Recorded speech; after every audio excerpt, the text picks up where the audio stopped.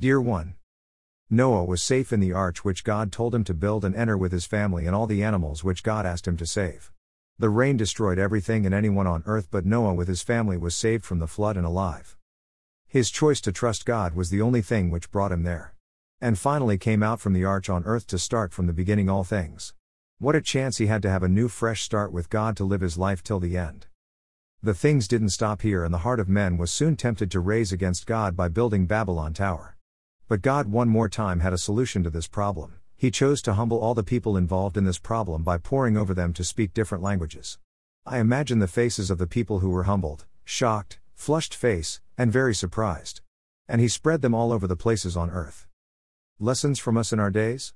From our experience with God today, we taste the salvation from the flood of worldly value which are killing many Christians' good families, church activism, work and jobs over family. So many Christians are losing their families because of following these values in a different order and not as God put them as priorities.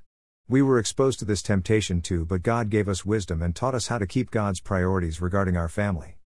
Another thing what we went through is that God is always humbling the proud people who wants to stand against God and want to raise themselves at the same level with Him.